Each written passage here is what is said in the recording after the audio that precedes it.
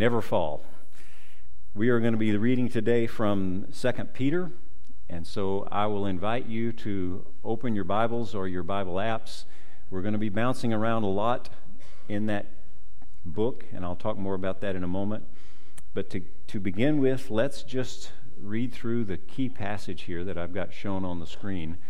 2 Peter chapter 1, and we'll be reading verses 4 through 10. Through these, and he's talking about some promises that God has given us, through these he has granted to us his precious and magnificent promises, so that by them you may become partakers of the divine nature, having escaped the corruption that is in the world on account of lust. Now, for this very reason also, applying all diligence in your faith, supply moral excellence, and in your moral excellence, knowledge, and in your knowledge, self-control, and in your self-control, perseverance, and in your perseverance, godliness, and in your godliness, brotherly kindness, and in your brotherly kindness, love.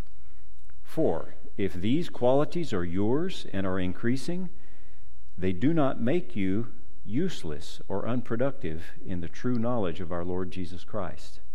For the one who lacks these qualities is blind or short-sighted, having forgotten his purification from his former sins. Therefore, brothers and sisters, be all the more diligent to make certain about his calling and choice of you. For as long as you practice these things, you will never stumble. Many translations there say, you will never fall. Heavenly Father, thank you for the things that you wrote to us through Peter.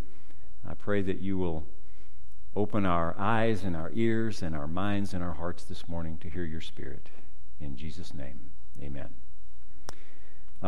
I've been eyeing 2 Peter for several weeks, but couldn't really think how to craft a sermon around what I was thinking. But then last week, Christian Vargas was up here, and he gave me an idea. You may recall Christian talked about various types of maps when he was planning a hike for his youth. And in particular, I think the overview map caught my attention, because nowadays a lot of people, when they go hiking, they navigate by GPS, and which works fine. They usually find their way in and back out with the GPS. But if you're not careful when you're hiking with a GPS, it can lead you to just hike with your head down, Same way you drive with a GPS. You have no idea where you are at any point in time. You just know that you'll get there and you'll get back. I'm an old school map and compass guy. I like to have the big map. I study it before I go. I have it where I can get to it. I like to be able to know the details of the terrain, but also in their larger context, so I know where I can bail out if something goes wrong, and on and on and on. That overview is frequently a very valuable thing. It also, when you have a big map, I'm not limited just to hiking trails, because I can look at the trails and then I can see this looks interesting over here, and it looks like I could walk that, and I can get off trail. I don't have to follow what someone else has put together for me. So that overview map thing gave me some ideas about how to approach the topic I was thinking about but couldn't assemble. Too often I think our approach to the scriptures themselves are limited to a GPS-style approach. We dive in at the top of a book, we go verse by verse by verse, we look at the meaning of the words, we just move right through. And no one here is probably more guilty of that than me. Just ask my life group. But sometimes we need to back away, and we need that big map. We need to look at the overview approach. And instead of just focusing on the minutia, which can cause us to miss the context, to rely too heavily on what someone else has said before, because all the commentaries do the same thing. They go through verse by verse. It's valuable. So thank you, Christian, for the idea. Christian gave us a sort of an overview approach to looking at 1 Peter. In particular, he was in chapter 3. If you remember, he talked about how to live as Christians, in a society where we're facing suffering. He talked about loving our enemies because we're called to it and because we expect an inheritance. He talked about expecting unjust suffering and learning to suffer well. And he talked about holding on to the hope that we have in the resurrection of Christ and being always ready to have an answer to someone who asks about that hope. So that was his overview. And in summary, 1 Peter, if you take the whole book and you back up to that big overview map level, 1 Peter is about rejoicing hope in the face of suffering. Well, 2 Peter is about a different subject, but it comes across very similarly. 2 Peter is about faithful truth in the face of falsehood. And that's what I want to talk about this morning, faithful truth in the face of falsehood. The falsehood that Peter will speak about, that we'll look at today, it's everywhere. It's in the world, but more significantly, it has crept into the body, into the church. He makes that point. And elsewhere, you get that point even more, with more emphasis. The book of 2 Peter is in fact very, very similar to the book of Jude, if you've ever studied the book of Jude. Jude is one of my favorite books, at least one of my favorite books to teach. Jude covers a lot of other wild stuff, but it's very, very similar to 2 Peter. In fact, if we'll go to the next slide, it's worth your while. I know you can't read that, and that's good because I don't want you to read it. It's worth your while to map out 2 Peter and Jude in parallel and see how they talk about very, very similar things. That's half of it right there. I did that for myself 15 or 20 years ago. So occasionally this morning I will allude to what Jude says because it adds a little bit of nuance to what Peter says. When Peter in this book talks about falsehood, he's focusing on one aspect of how we deal with that. It's not everything there is to say about dealing with falsehood and false teachers. So he's got a fairly narrow focus, but we're going to look at it from a broad overview. Jude, as I've mentioned, Paul, and Jesus himself all have more to say about dealing with falsehood, and we will mention them occasionally as we go, but mostly we're going to focus on what Peter has to say. Now let's talk about Peter's approach in the book of 2 Peter. We all are familiar probably with Peter and his personality. He was a little bit impulsive. He had, as most people like to say, he had foot and mouth disease quite often. He didn't think things through before he began to talk. And in some sense, that aspect of his personality shows up in his writings. When I thought about this, there's really sort of three categories of people when it comes to speaking. There are those. There's the person who, when something comes out of his mouth, you can tell it has been very well thought through. It was up here for a good while before it came out of their mouth, and it's easy to understand, easy to follow, and so forth. The second category of people are those who think things through, but when something comes out of their mouth, it's clear that there was a breakdown between here and here, you know. There's a filter that should have been there that was out of place, or maybe there was a lot going on up here, and when it came time to talk, they reached in and grabbed a thought out of the middle and threw it out, and it doesn't make a whole lot of sense. They should have started at another thought, you know, and worked through it. And I think most of us probably fall into that second category a lot of the time, or at least at some level. And I would include Peter in there, especially in 2 Peter. That's sort of the way he approaches this. He's just, in some ways, he's throwing it out, and that's why it's best to back up and look at the whole thing together. For what it's worth, I think there's a third category of person. When something comes out of his mouth, that's the first the brain has heard of it, you know. And Peter dabbled in that himself, but I don't think he did that so much in 2 Peter.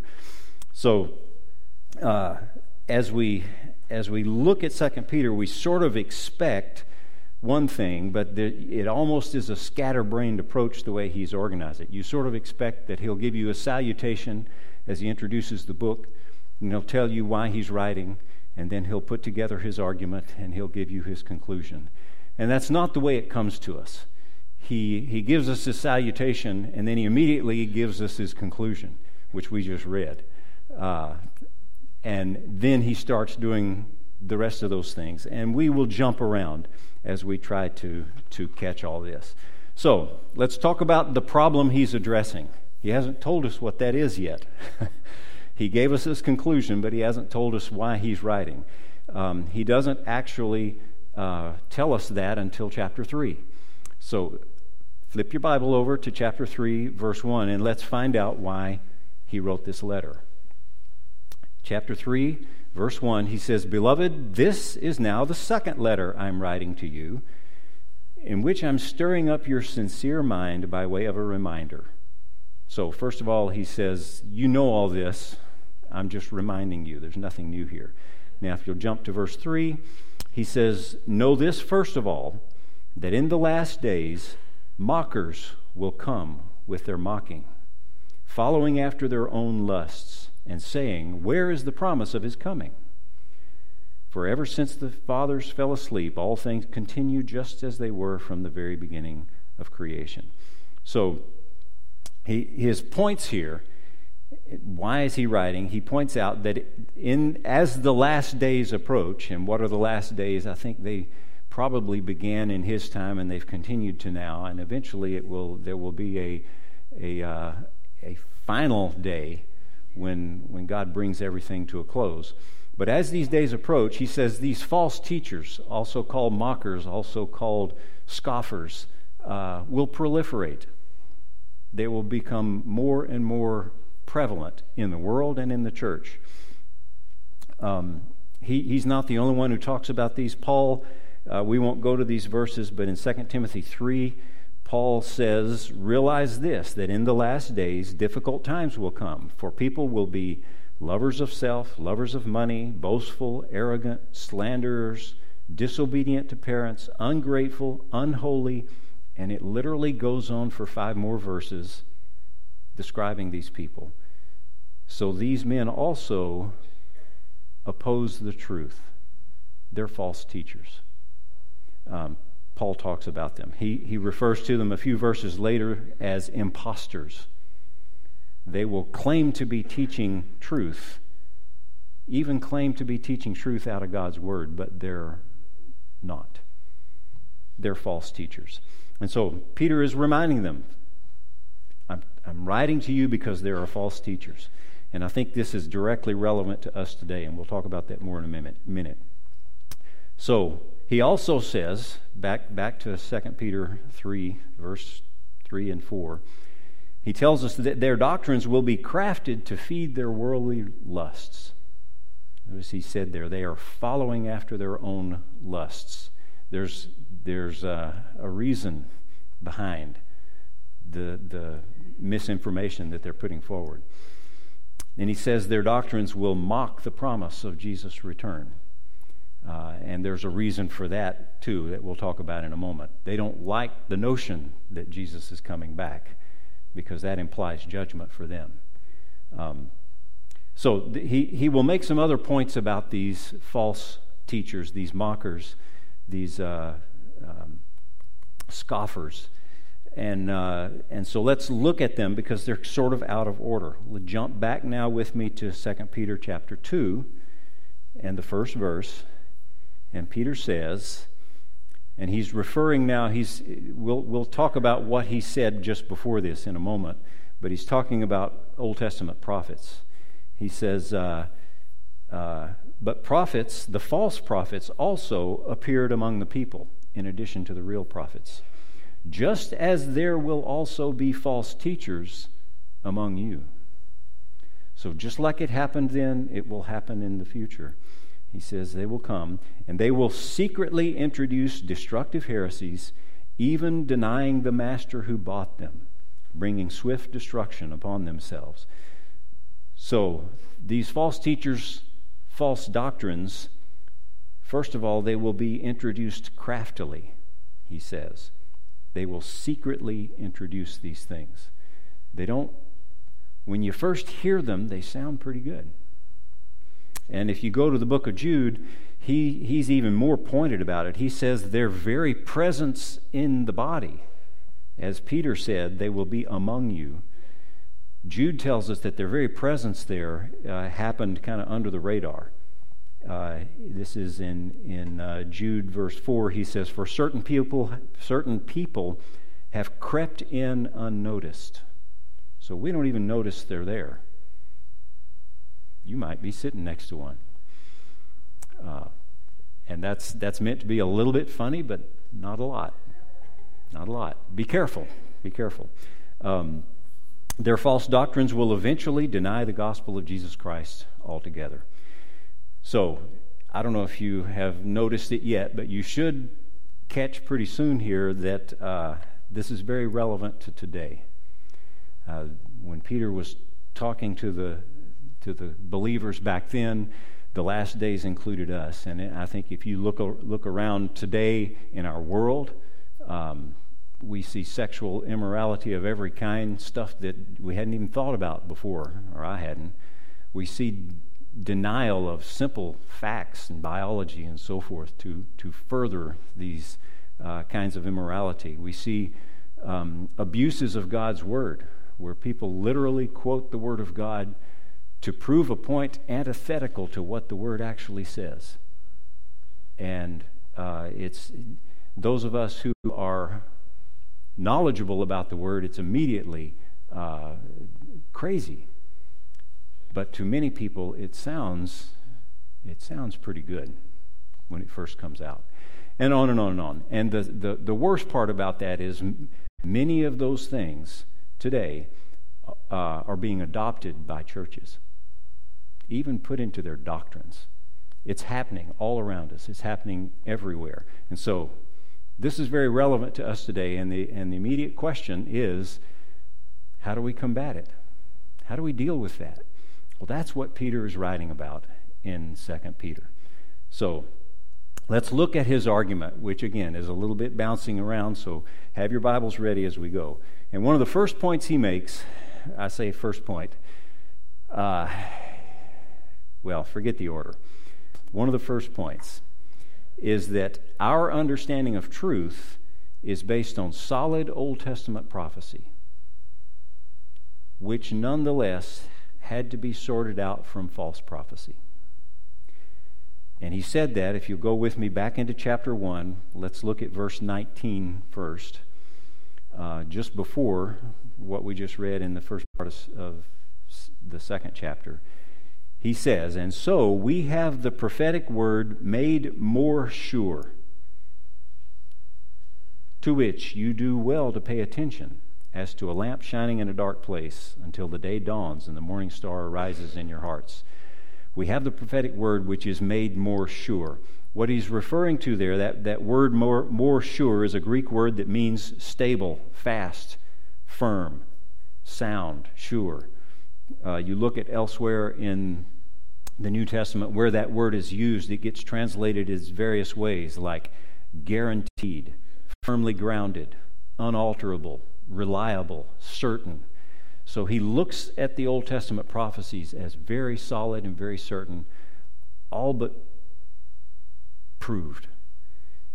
And what he's referring to was his experience standing with Jesus on the Mount of Transfiguration. So let's back up a few more verses and look at verse 16, at what he was really talking about when he says these Old Testament prophecies were made sure to us. He says, "For we did not follow cleverly devised tales when we made known to you the power and the coming of our Lord Jesus Christ. But we were eyewitnesses of his majesty. For when he received honor and glory from God the Father, such a declaration as this was made to him by the majestic glory, 'This is my beloved Son, with whom I am well pleased.' And we ourselves heard this declaration made from heaven when we were with him on the holy mountain." So Peter, James, and John were up there when Jesus went up and he became bright and shiny, and God spoke from the heavens directly to Jesus in their presence, and they heard it. And so he heard, I don't know what all he heard about prophecy while he was up there, but at least two of the things that he felt like were confirmed to him were the power of Christ and the coming of Christ. You see that in verse 16. The power and coming of our Lord Jesus Christ. Now, the coming that he's talking about can only be the second coming, because the first one's already happened. He's standing there with him.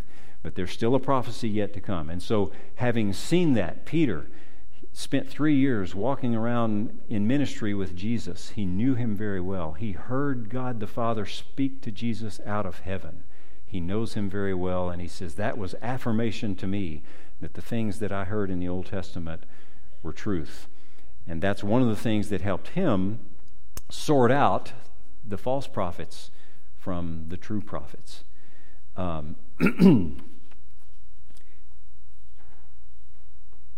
Because as firm as they are, there were still some false prophets to work with. And what he's telling us is, in the same way that happened as the Old Testament scriptures were being laid down, there were false scriptures coming out as well. The same thing will happen in New Testament times. There will be false teachers. They'll be among you, and you're going to have to sort things out. You're going to have to be able to figure out who's right, who's wrong, what did God say and what didn't he say, and so forth. And that, of course, we've already read it. Let's read chapter 2, verse 1 again. He says, false prophets also appeared among the people, just as there will also be false teachers among you. Okay, a few important points. And we're picking these up from Peter in various places. First of all, the New Testament writings are God-given, just like the Old Testament writings were. He makes that point. Look at chapter 3, verse 15 with me, and we'll read 15 and 16 together. We're jumping in the middle, so we'll start reading, which in my Bible starts at a semicolon. I'm skipping the first part of verse 15.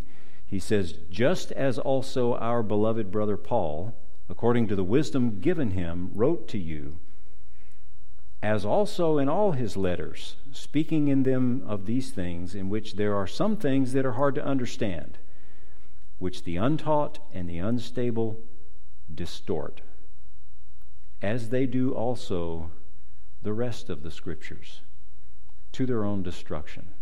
So there's an awful lot in those two verses. I think there's at least a master's level thesis in those two verses. We're going to bounce across the top and just look at a couple of the high points. First of all, notice that Peter puts Paul's writings on the same plane as the rest of the Scriptures. He declares to us that the writings that you've seen from Paul are Scriptures just like the Old Testament writings that the Jews have revered for all these years. This is Peter, who knew Jesus, ministered with him for 3 years, walked on water with him, heard the Father speak from heaven to him directly. And he's telling you and me, you can trust what Paul wrote. So we have a more sure set of Scriptures that came after the Jewish Scriptures were laid down. So that's the first point. The second point is he makes the point about people he calls here untaught and unstable teachers. And the untaught and unstable teachers do what with Paul's writings? They distort them. He's back to the false teachers again.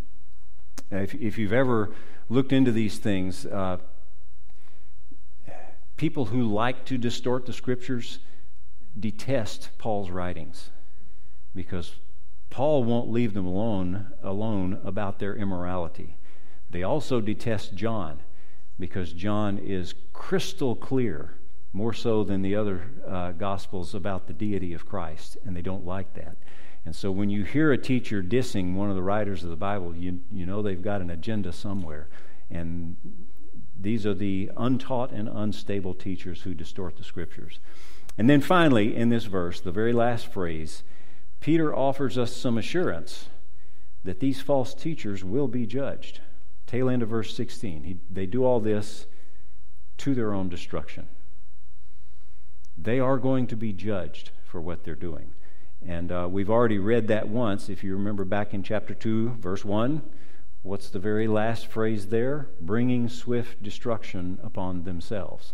So you're beginning to catch, as you bounce around with Peter through here, one of the ways we deal with false teachers is we don't have to punish them. We don't have to deal with them. God's going to do that. Don't worry about that, is kind of what he's saying. That's going to happen. And he goes into a lot more detail as he goes. He tells us that when God says he will judge, you can count on it. He's going to judge. Don't worry.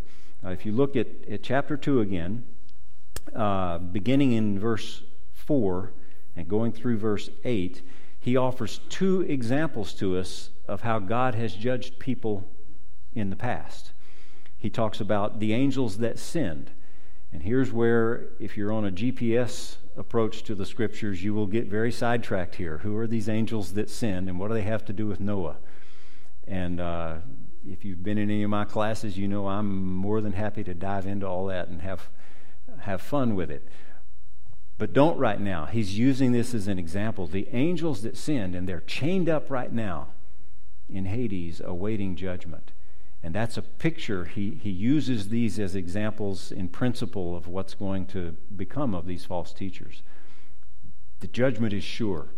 Just like those guys, those angels are chained away now, it's a done deal. Judgment is coming. And then he also talks about Sodom and Gomorrah, and we all are probably familiar with the judgment that God brought on those sinful cities, fire from heaven, and so forth. When God says he will judge, you can count on it. And he assures us that these false teachers will likewise be judged. Look at chapter 2, verse 3. He's talking about them still, and the second half of that verse says, their judgment from long ago is not idle, and their destruction is not asleep. God hasn't forgotten. It's there. It's coming. Don't worry. They will not defeat you. They will be defeated. Verse 9, chapter 2, verse 9, he says it again. The Lord knows how to rescue the godly from a trial and to keep the unrighteous under punishment for the day of judgment. So don't worry. And then after verse 9, going on for a dozen verses, he describes these false teachers, gives a long list of interesting descriptions of them. And I happen to know from having taught through the book of Jude that if you want to, you can spend several hours going through that, talking about the description of these false teachers, these apostates. And we won't do that. But Peter puts them out there, gives us all these ways to recognize them. What are they like? How are they going to behave? How are they going to teach? And so forth. So it's all there. And he actually finishes up after a dozen verses of that. He refers to them as dogs returning to vomit and as washed pigs returning to the mud, to wallow in the mud. And so that's another picture of the fact that these guys are among us.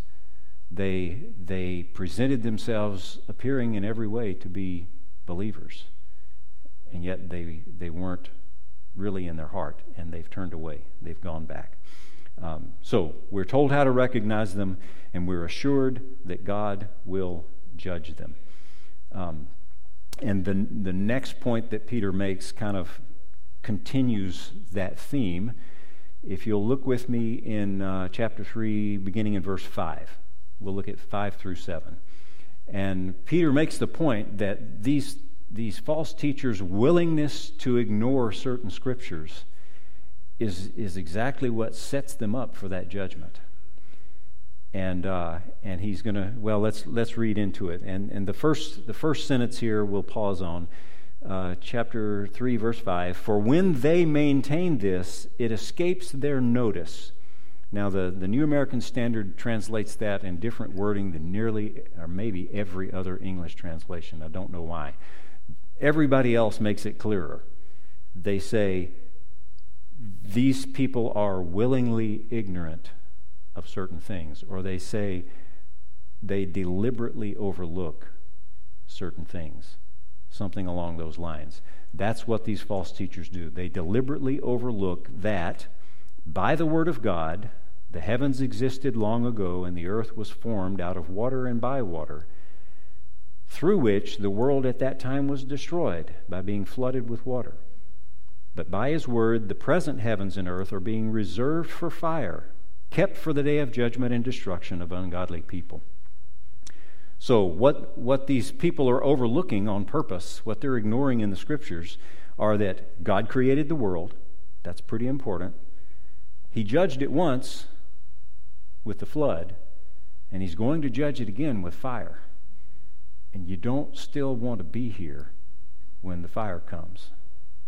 And so they don't like those things, and they deliberately ignore them. And their willing blindness to God's sovereignty and His justice both lead them to teach false things and lead them headlong into the very judgment that those verses talk about. So we can be sure. Now let's get to his conclusion, which we already read, right? His conclusion. How do we combat this? How do we deal with these people?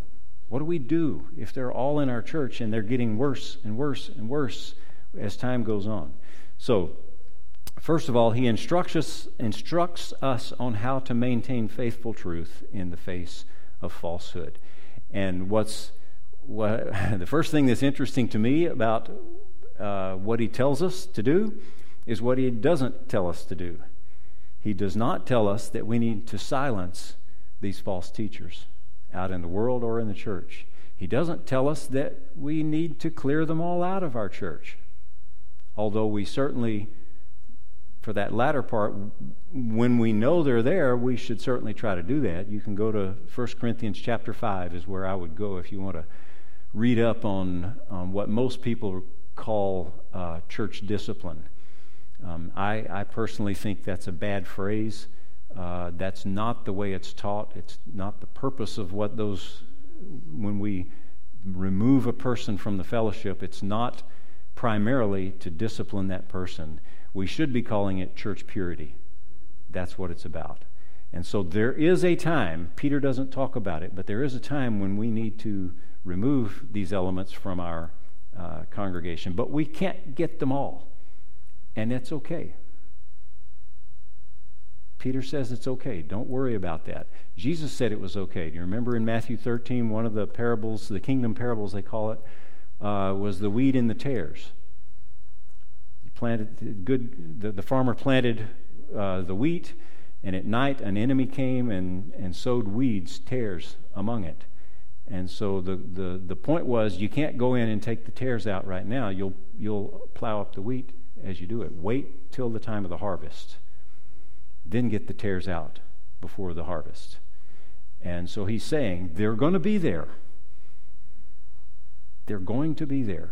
You have to learn to live with it. Do what you can, but you have to learn to live with it. Look at what he does tell us to do in combating these things.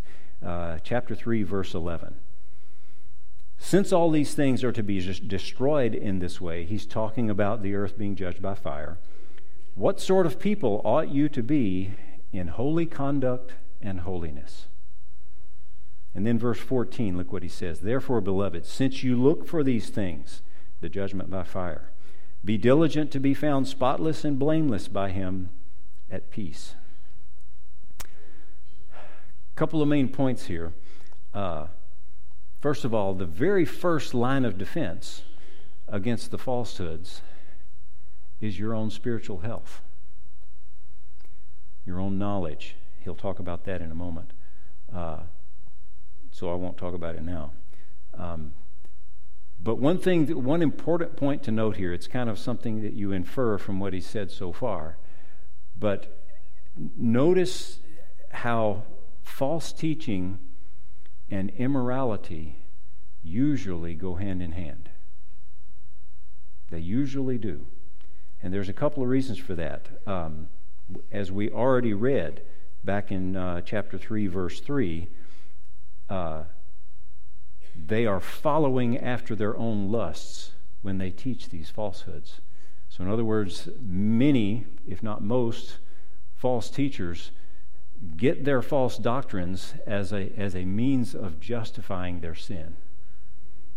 That's why they do it. And when they teach others and others listen, they lead others into sin. And so false teaching and immorality go hand in hand. And so one of the first things Peter tells us is you be careful about your own spiritual health. Don't fall into those things, because you're going right where the false teachers are leading you.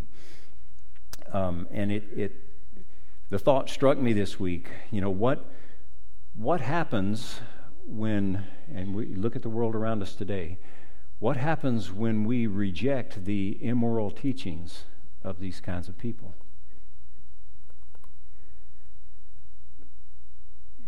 They come out of the woodwork. They become obvious. If they snuck in and it's hard to tell who's who, it suddenly becomes obvious when you challenge their immorality. They get defensive and angry and vindictive and loud, and suddenly their mask is taken off. And so simply by being the kind of people God called us to be, it rubs them the wrong way and they become obvious. So that's one of the first lines of defense. And the next thing he says is to watch and pray for Jesus' coming, because that's going to usher in all these judgments that he's talked about. Look at chapter 3, verse 12. He tells us to be looking for and hastening the coming of the day of God, because of which the heavens will be destroyed by burning, and so forth. Looking for, we are anticipating it. Hastening. Now, how in the world can I hurry it along? How can I make that day get here sooner? All I can think is to pray. We should be looking for it and praying that it will come. And I think there's scripture there. Jesus himself, what did he say when he taught his disciples how to pray? Thy kingdom come. We should be praying for that. Hurry it along. And the judgment will come with that. And all this will be dealt with. Your kingdom come. So don't be frustrated that God seems to delay his judging of these people and to delay wiping out the corruption and false teaching. He makes that point. He knows the timing. We can pray for it to be sooner, but he knows when it will happen. And he makes the point. Look at verse 15. And Peter tells us, regard the patience of our Lord as salvation. What does he mean?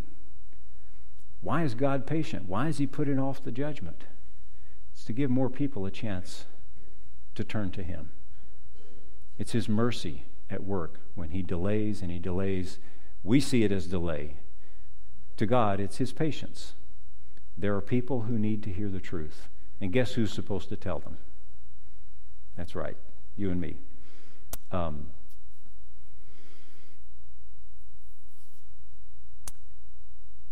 If you go to Jude's discussion of this, Jude finishes up his book also.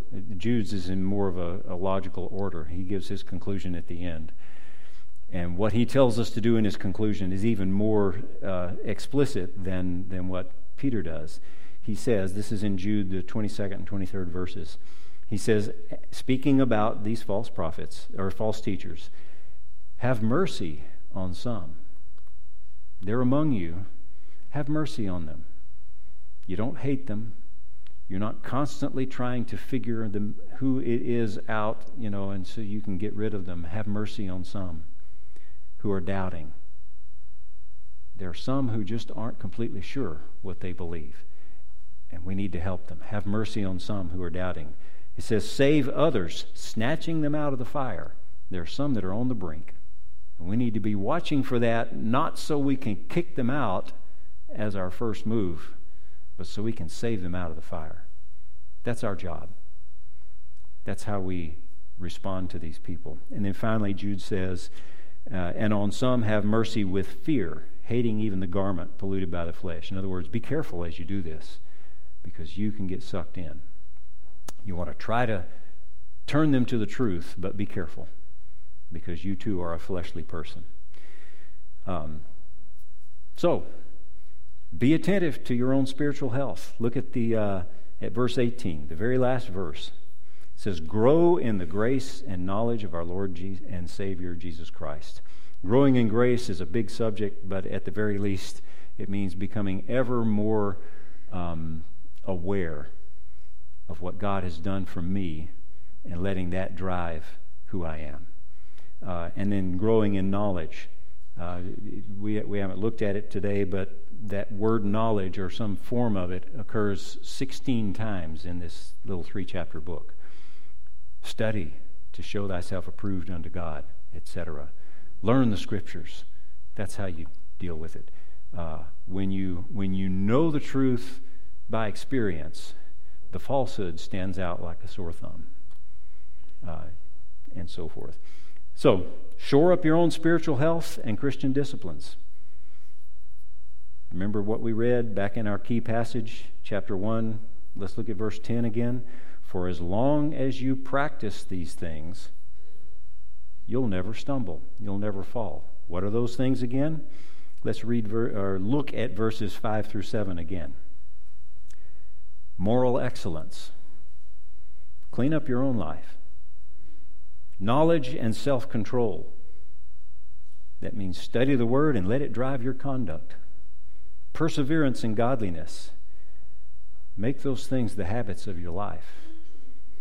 Brotherly kindness and love. You will affect those people, those false teachers. You will lead them in the right way. If you do those things, you'll never fall. So, there's my overview of 2 Peter. There's a lot more in 2 Peter. That's your homework. So we just bounced across the top. But we live in a time when some of us get very frustrated at what can I do about this? And sometimes I need to just take a deep breath and know God's in control, and those people need God.